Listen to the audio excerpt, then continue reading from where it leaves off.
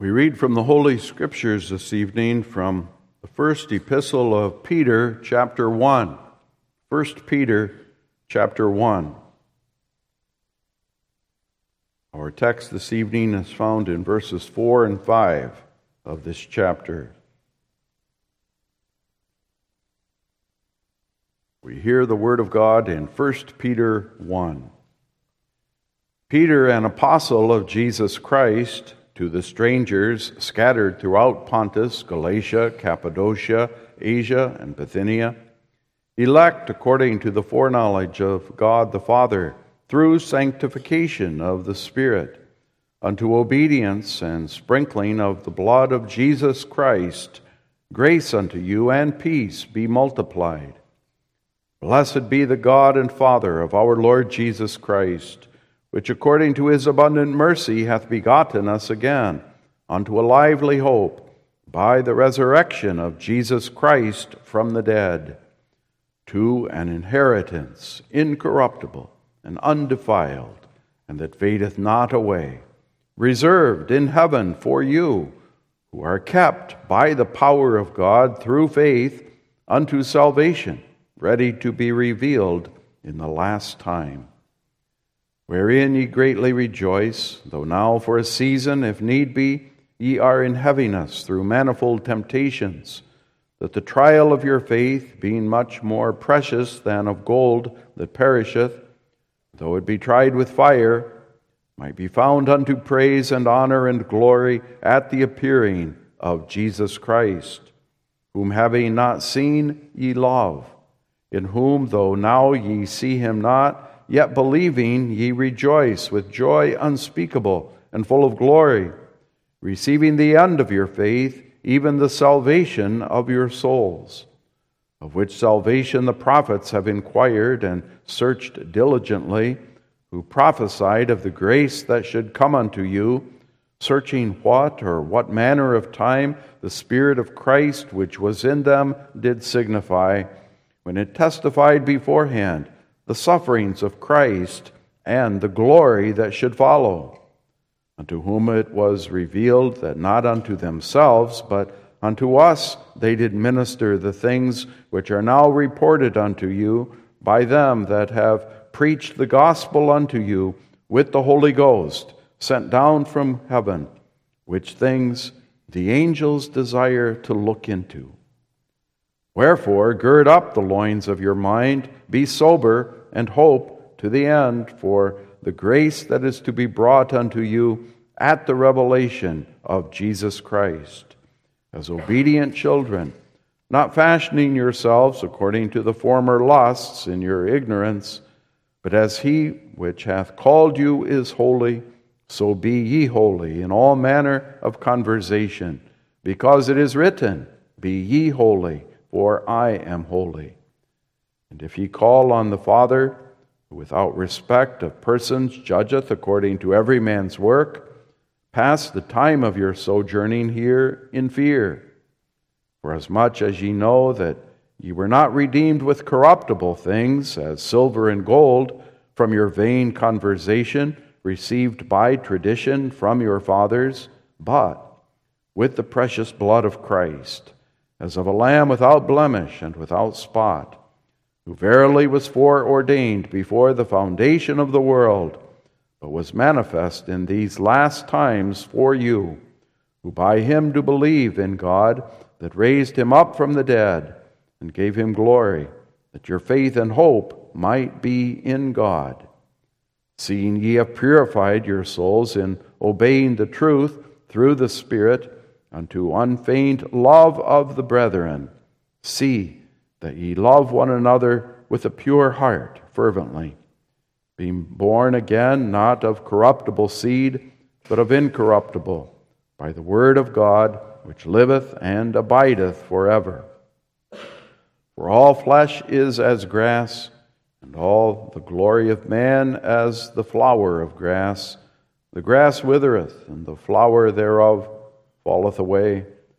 But the word of the Lord endureth forever. And this is the word which by the gospel is preached unto you. So far, we read from God's infallibly inspired word. As I said, our text this evening is found in this passage, 1 Peter 1, verses 4 and 5. 4 and 5, where we read, "To an inheritance incorruptible and undefiled, and that fadeth not away, reserved in heaven for you, who are kept by the power of God through faith unto salvation, ready to be revealed in the last time."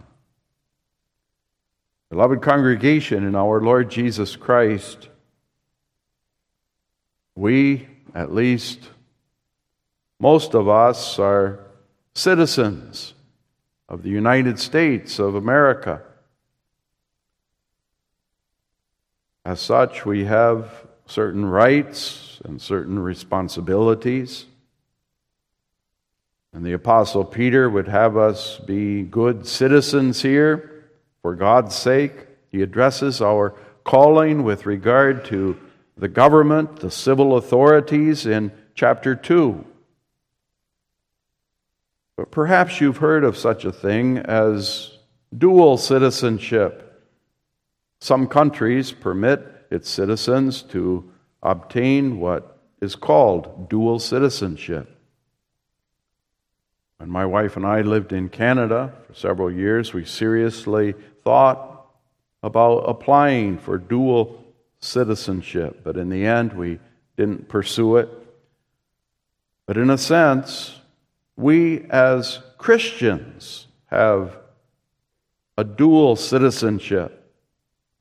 Certainly, we are citizens of an earthly country, but from a spiritual perspective, our citizenship is in heaven. From a practical point of view, I fear our heavenly citizenship often recedes into the background somewhat. We're so busy with the here and the now, so preoccupied with our lives from day to day, relationships, our families, our work, our studies, our recreation, sports, a host of other things. Things in society around us, the pandemic over the last couple of years, also much that transpires within the church, our churches, with the schism that has beset us and the troubles within our own congregation, also at this present time. But Peter would impress upon us the fact, by grace, we are but pilgrims here. And if there's anything that motivates us and encourages us with regard to that pilgrim calling, it is the glorious inheritance that awaits us in that heavenly country. Yes, we are but pilgrims here, travelers on our way home because of God's sovereign election. That's Peter's perspective. God has sovereignly conceived of his people that they should be strangers for a while in the midst of this present world. He elected them out of the world to be a peculiar possession unto himself, in distinction also from others. He chose them in divine and eternal and sovereign love, that in them he might manifest his life and grace. But by God's grace, we also actually become strangers in this life. More and more, by grace, we are strangers to a world of darkness, to a life of sin, to the things of this present time, so that we do not seek them, we do not set our hearts upon them. We have another life. We have become another people, new creatures in Christ. We are changed into aliens in this world and citizens of another country, the heavenly. And that country we seek. That's home. And we long and hope for it. And we prize it above all the gold and silver, above all the pleasures and treasures of this world, do we not? For it we live and labor day by day. For it we strive and suffer. To gain it we are willing to lose all, even our very lives. Isn't it so? For we have been begotten again unto a lively hope through the resurrection of Jesus Christ from the dead. And so we lift up our heads in hope. We seek that city which has foundations, whose builder and maker is God. And we are given encouragement with the hope of that eternal, incorruptible inheritance that never fades away. And we need that encouragement. We are yet so weak. We are yet so bound to this earth and this life. And our struggles, hardships in this life are many. Our way here below as pilgrims and strangers is not easy.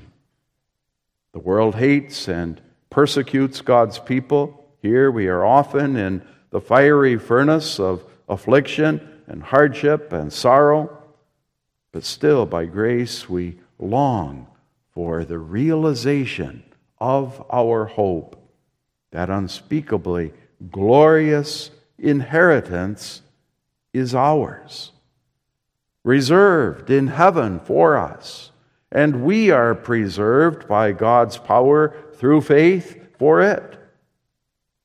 Now Peter describes that inheritance in our text, and as God's children, as pilgrims and strangers here, it's enough to make us a bit homesick. It's in this light that we consider our text under the theme, our certainty of the glorious inheritance. We notice, first of all, that inheritance, secondly, its security, and finally, our preservation. It's obvious, even from skimming over our text, that our heavenly home, this inheritance, is not just an ordinary house, certainly not a shack, nor is it even true that our home is similar to some of the magnificent mansions of the rich and famous. The splendor and the glory of our home in heaven is incomparably wonderful and glorious.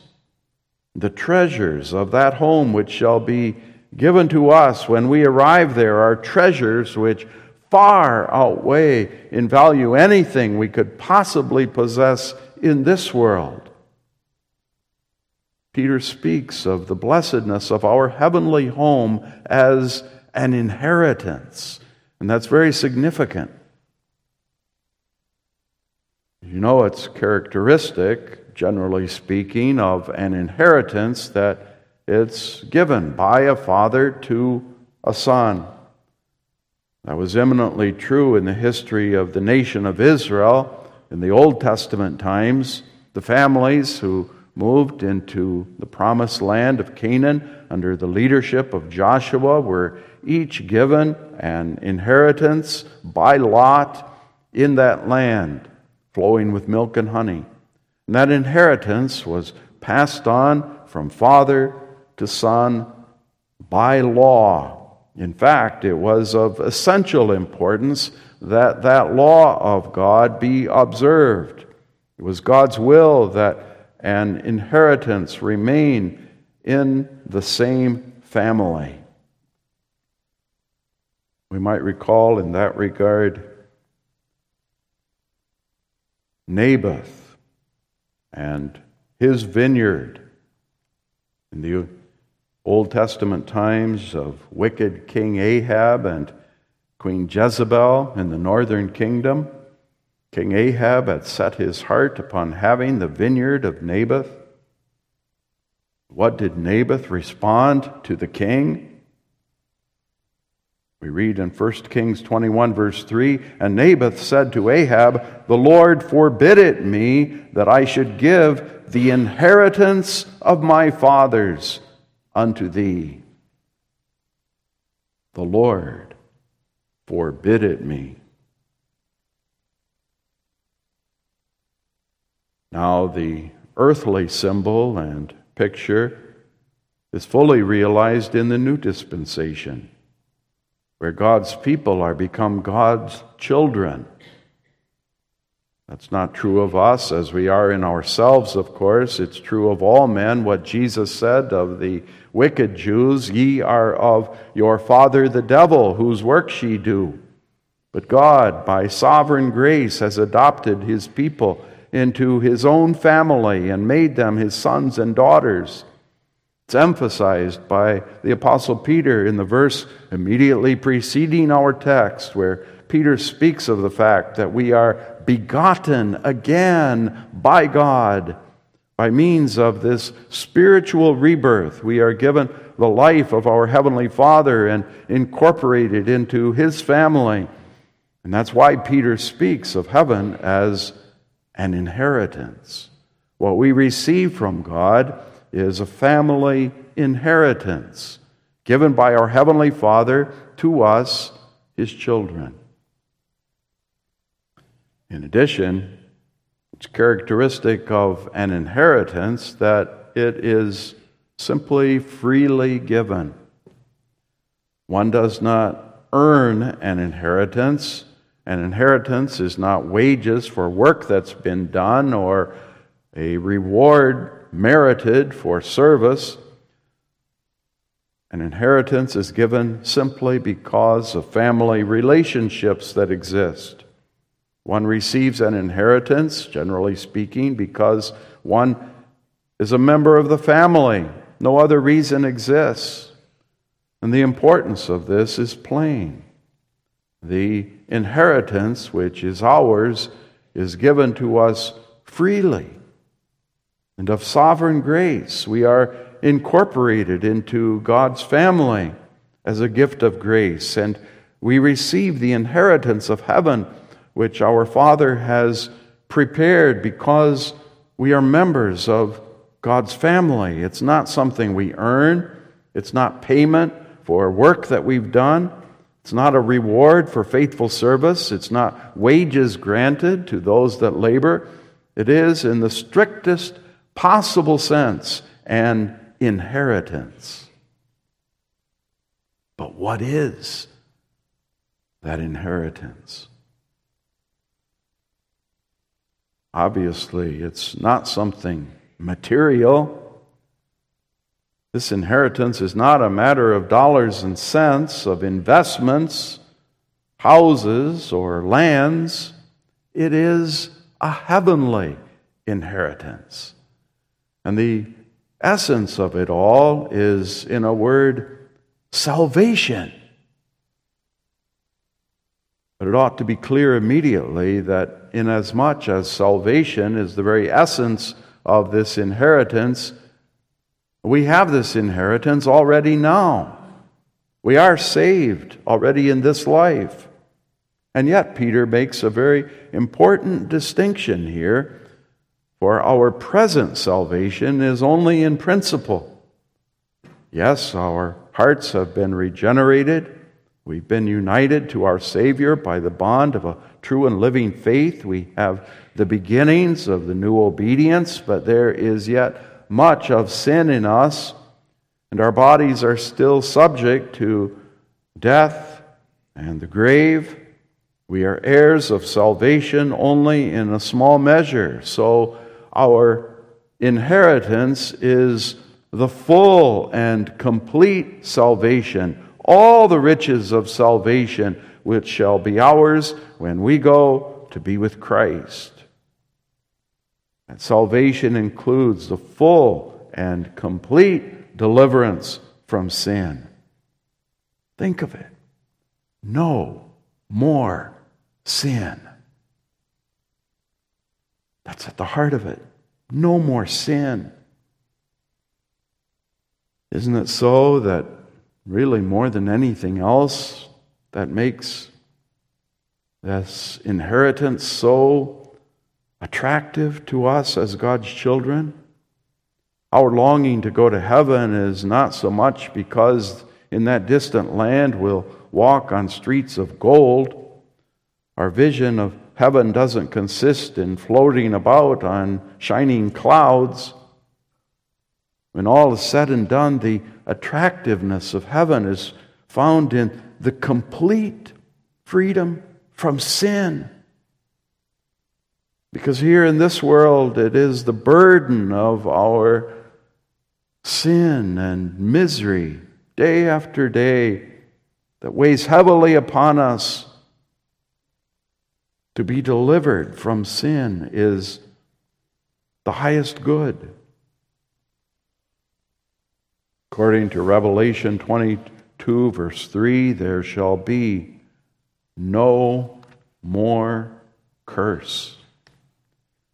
In the previous chapter, Revelation 21, verse 4, includes the effects of the curse of sin. And God shall wipe away all tears from their eyes, and there shall be no more death, neither sorrow nor crying, neither shall there be any more pain, for the former things are passed away.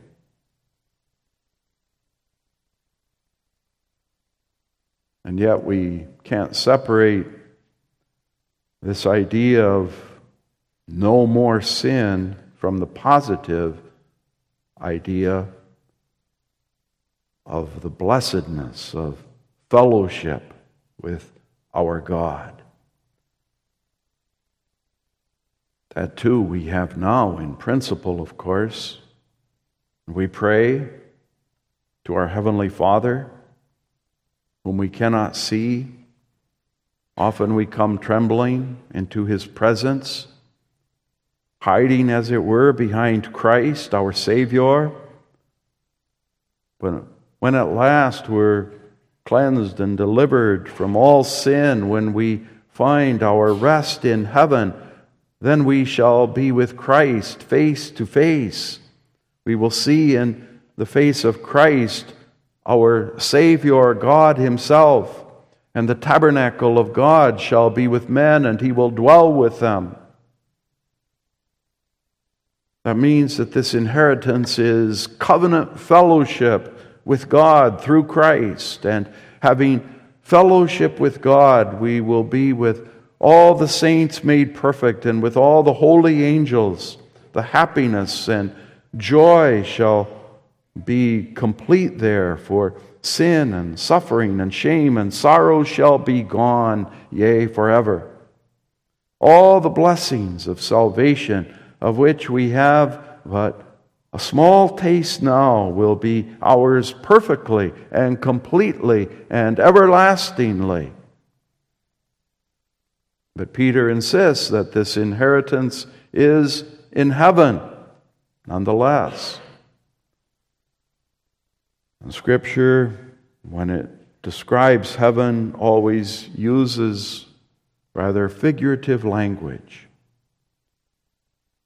The realities of heaven are so far beyond our conception and even our imagination that no earthly language is adequate to fully convey their glory. We can be sure of the fact that when once we arrive in glory and really see what heaven is like, we will say, as did the Queen of Sheba, when she was awed by the splendor of Solomon's kingdom and stunned by the glory of his palace, "The half has not been told me." But our text describes the wonder of this inheritance using 3 negative words. Notice that they are negative. For heaven cannot be described for us really in any positive way with the use of positive adjectives. It's simply too wonderful, too glorious for that. And all Peter in Scripture can say is, well, heaven is not like this. It's not like this world, not like the treasures of this world. It's not like anything we can even imagine here below, which is the object of our senses. And we're forced to speak that way ourselves sometimes. We find that situations where words simply fall short. Perhaps it's our response to a number sung by a choir or the student orchestra. And we say, no, it's not really like that. Words fail. Words fail to do justice to it. And that's the way Peter, under the inspiration of the Spirit, must speak about this inheritance. It's not corruptible. It's not defiled. It never passes away. Everything here in this world is corruptible, including ourselves. Death, rot, decay surround us. We may cut some beautiful flowers. That experience as we were in Linden, Washington the previous 2 Sundays, visited a friend who had unbelievably beautiful dahlias. And she cut a bouquet for us, which we promptly put in water. How beautiful. Tick off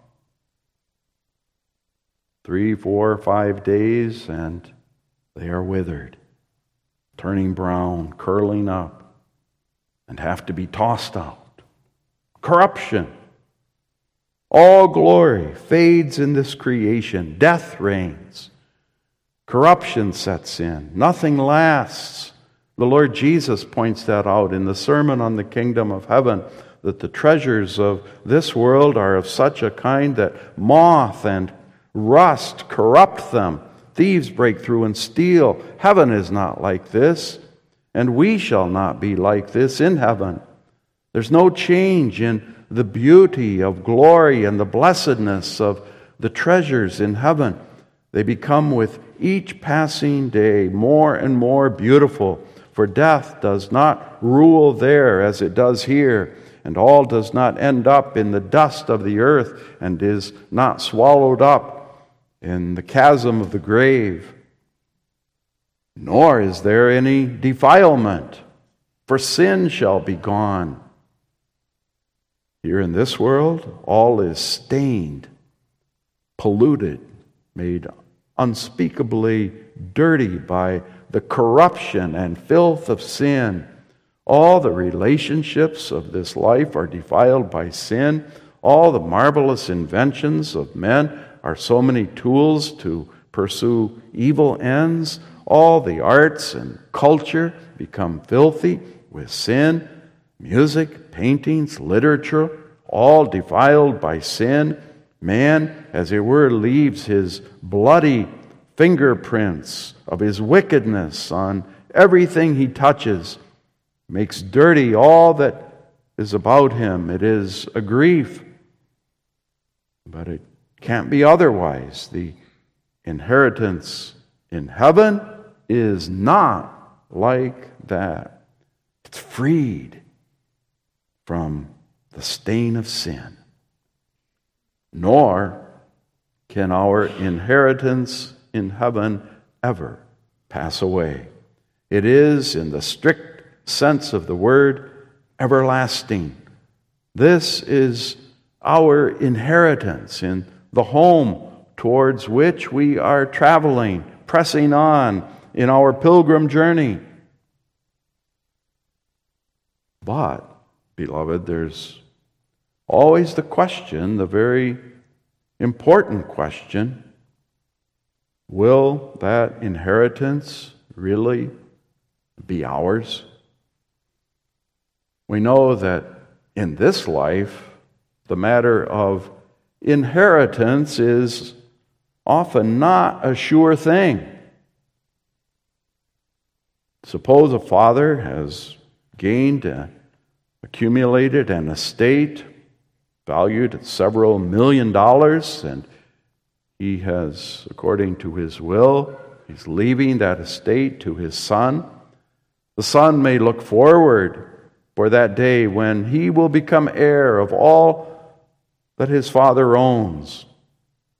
But there are two things that could happen that would make him a very disappointed young man.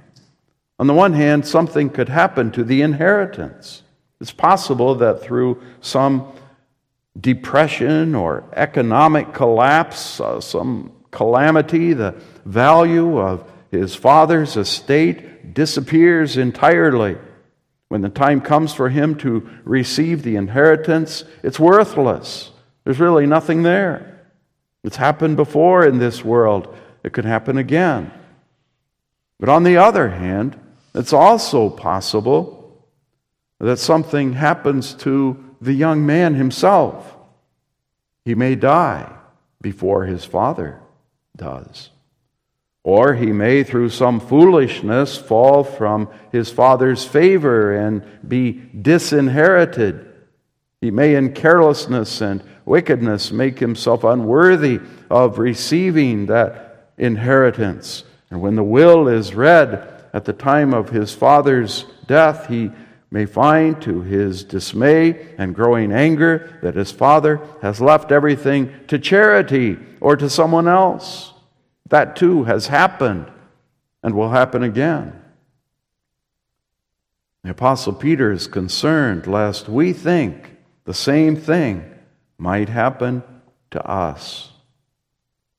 We might think that something will happen to our inheritance before the time comes to receive it, or it's conceivable that something might happen to us. And of course, that's much more likely. For we are conscious, very conscious of the fact, are we not, that we are frightfully sinful.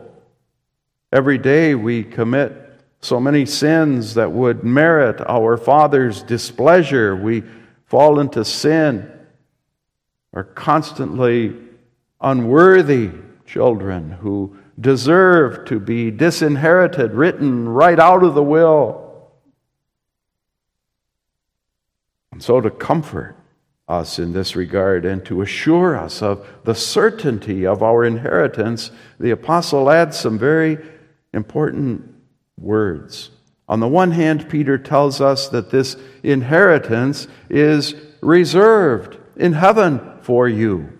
God will take care of that inheritance.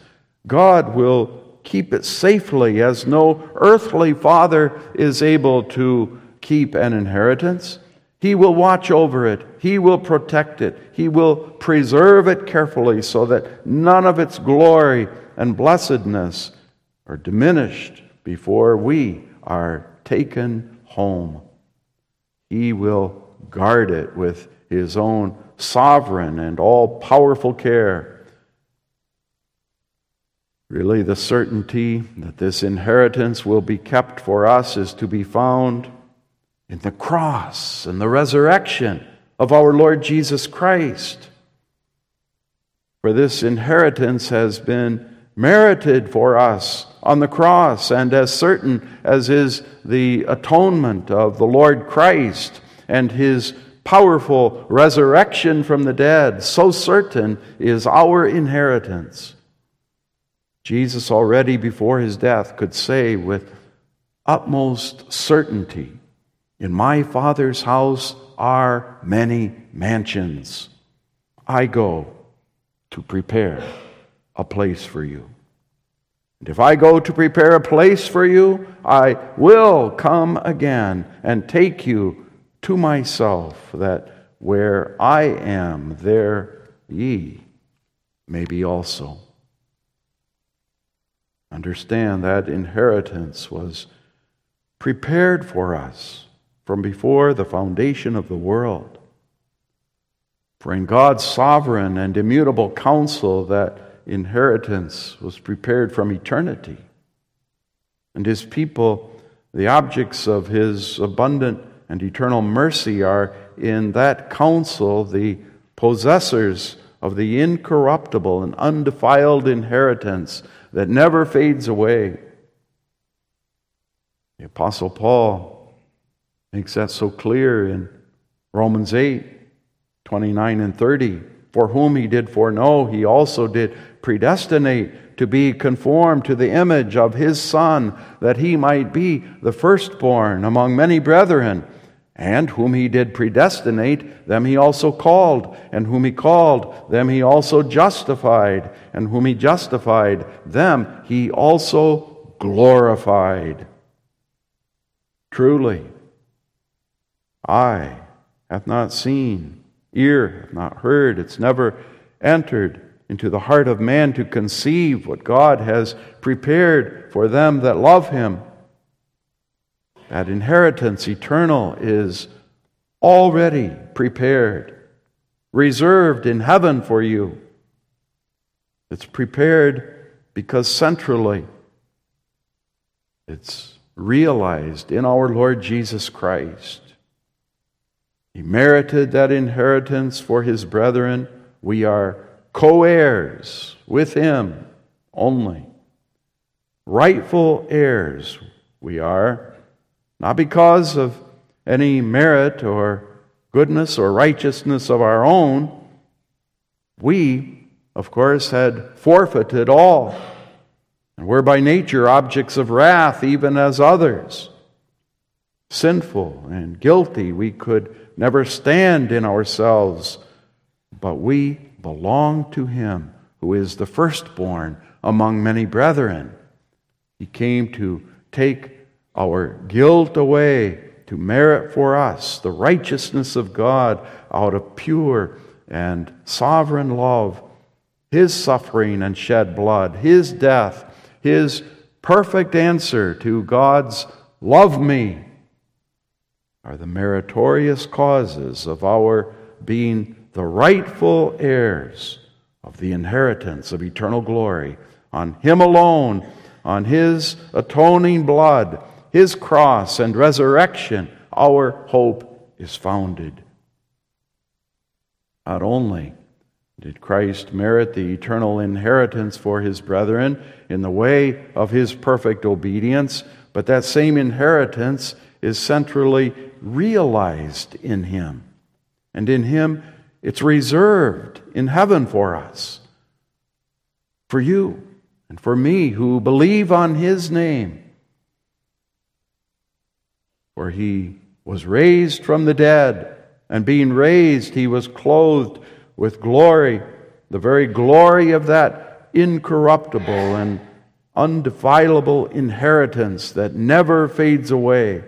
And into the glory of that inheritance in the highest heavens, He was received, and He is filled with the Spirit and with all the gifts of grace necessary to realize for all His brethren the final salvation that is to be revealed in the last time. He is the central realization of that glorious inheritance in heaven, and therefore it's all prepared. It's reserved there in heaven. And no power of darkness is capable of reaching into that inheritance to destroy its glory and beauty.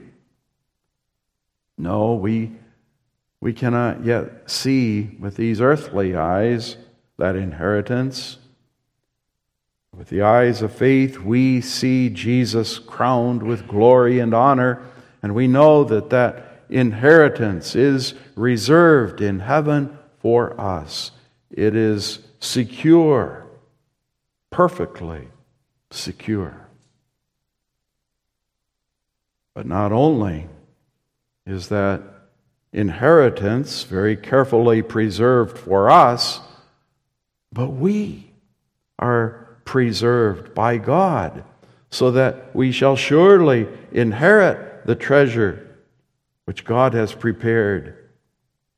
We are, as Peter proclaims, guarded by God's power, kept by the power of God. There's clearly a figure that underlies this expression, figure of a mighty city, high, wide walls, guarded and protected from every assault of the enemy. The city is impregnable, unable to be taken, a mighty fortress. God's power is the protection of His people. We are small, we are insignificant, we are weak, frail. Our enemies are many and mighty, which seek our destruction.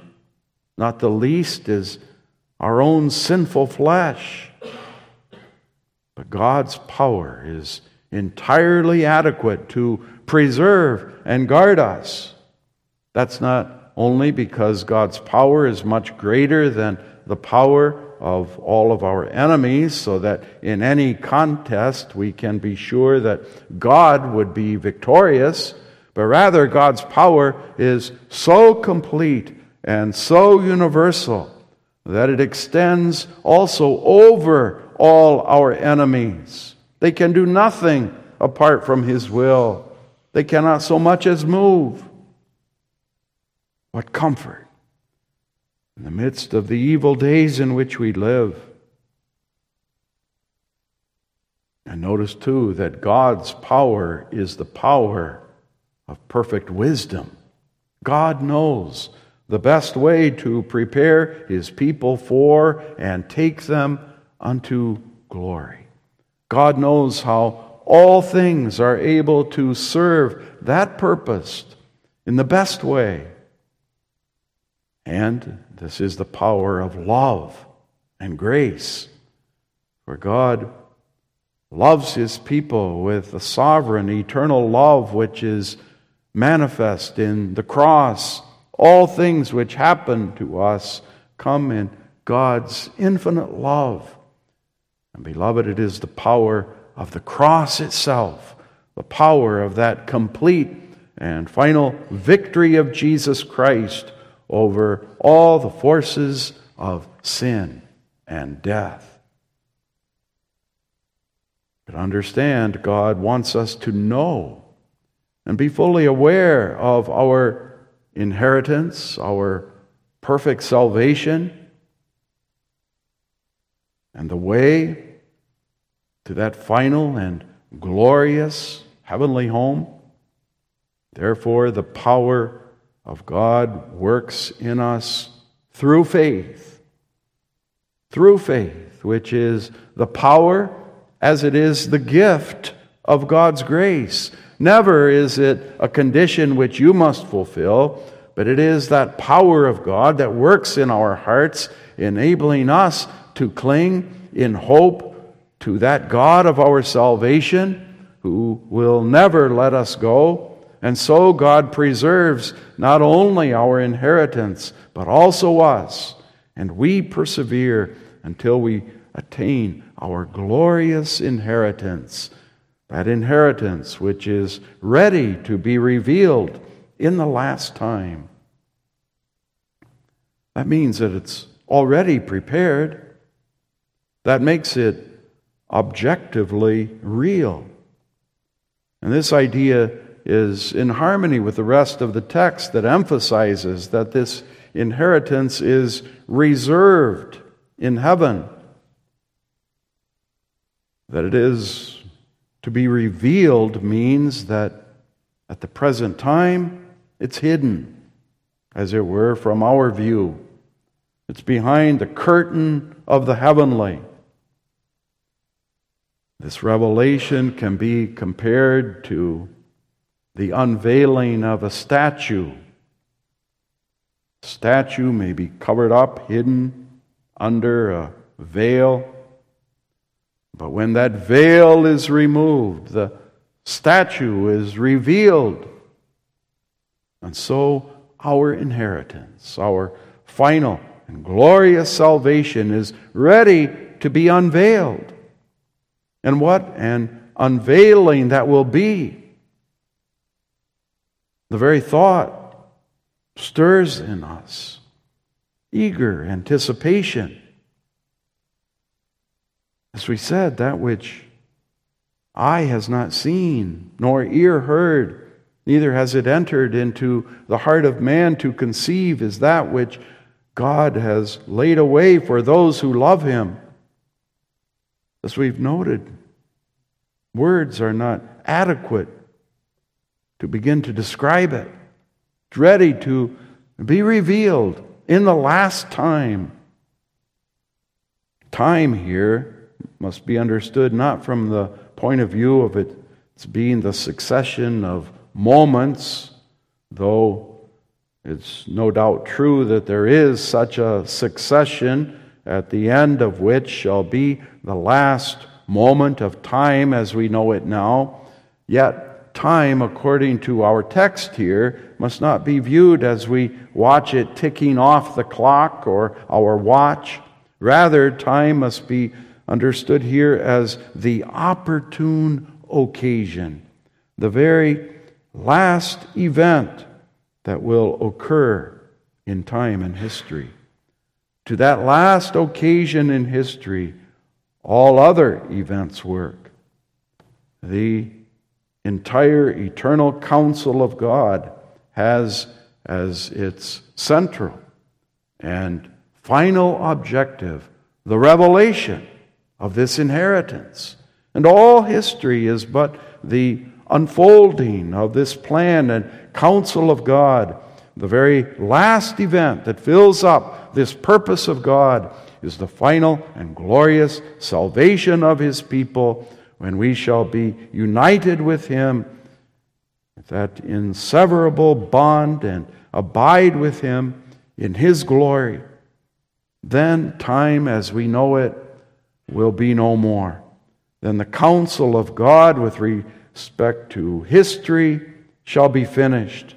Then with all of God's redeemed creation we shall enter into and abide in our glorious inheritance. That will be glory indeed. But meanwhile, until then, we continue on for a time in our pilgrim journey. And we watch, and we pray, we repent, we return. We fight the battle of faith even to the end. By faith we hope and trust, clinging all the while to the covenant God of our salvation. And so we are not kept in God's power without anything hurtful touching us, but by the power of God working in us and through us by faith. But what a glorious inheritance, beloved. Is that the object of your hope? This heavenly inheritance? If not, if all this talk of a heavenly inheritance means nothing to you, if it does not make you a bit homesick, if you have only a purely carnal hope for the here and the now, the Word of God says, repent.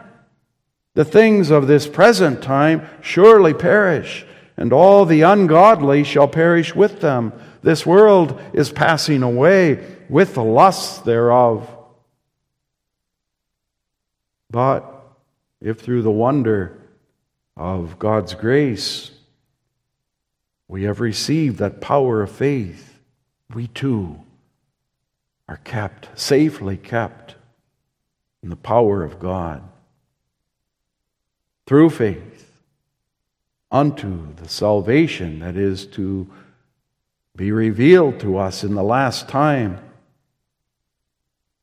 then we surely experience that we are but pilgrims and strangers here in the world. But we continue on day by day in hope, a hope that will never make us ashamed, for that inheritance is safe, kept for us, reserved in heaven for us. Its glory is staggering. Its blessedness is all the object of our hope.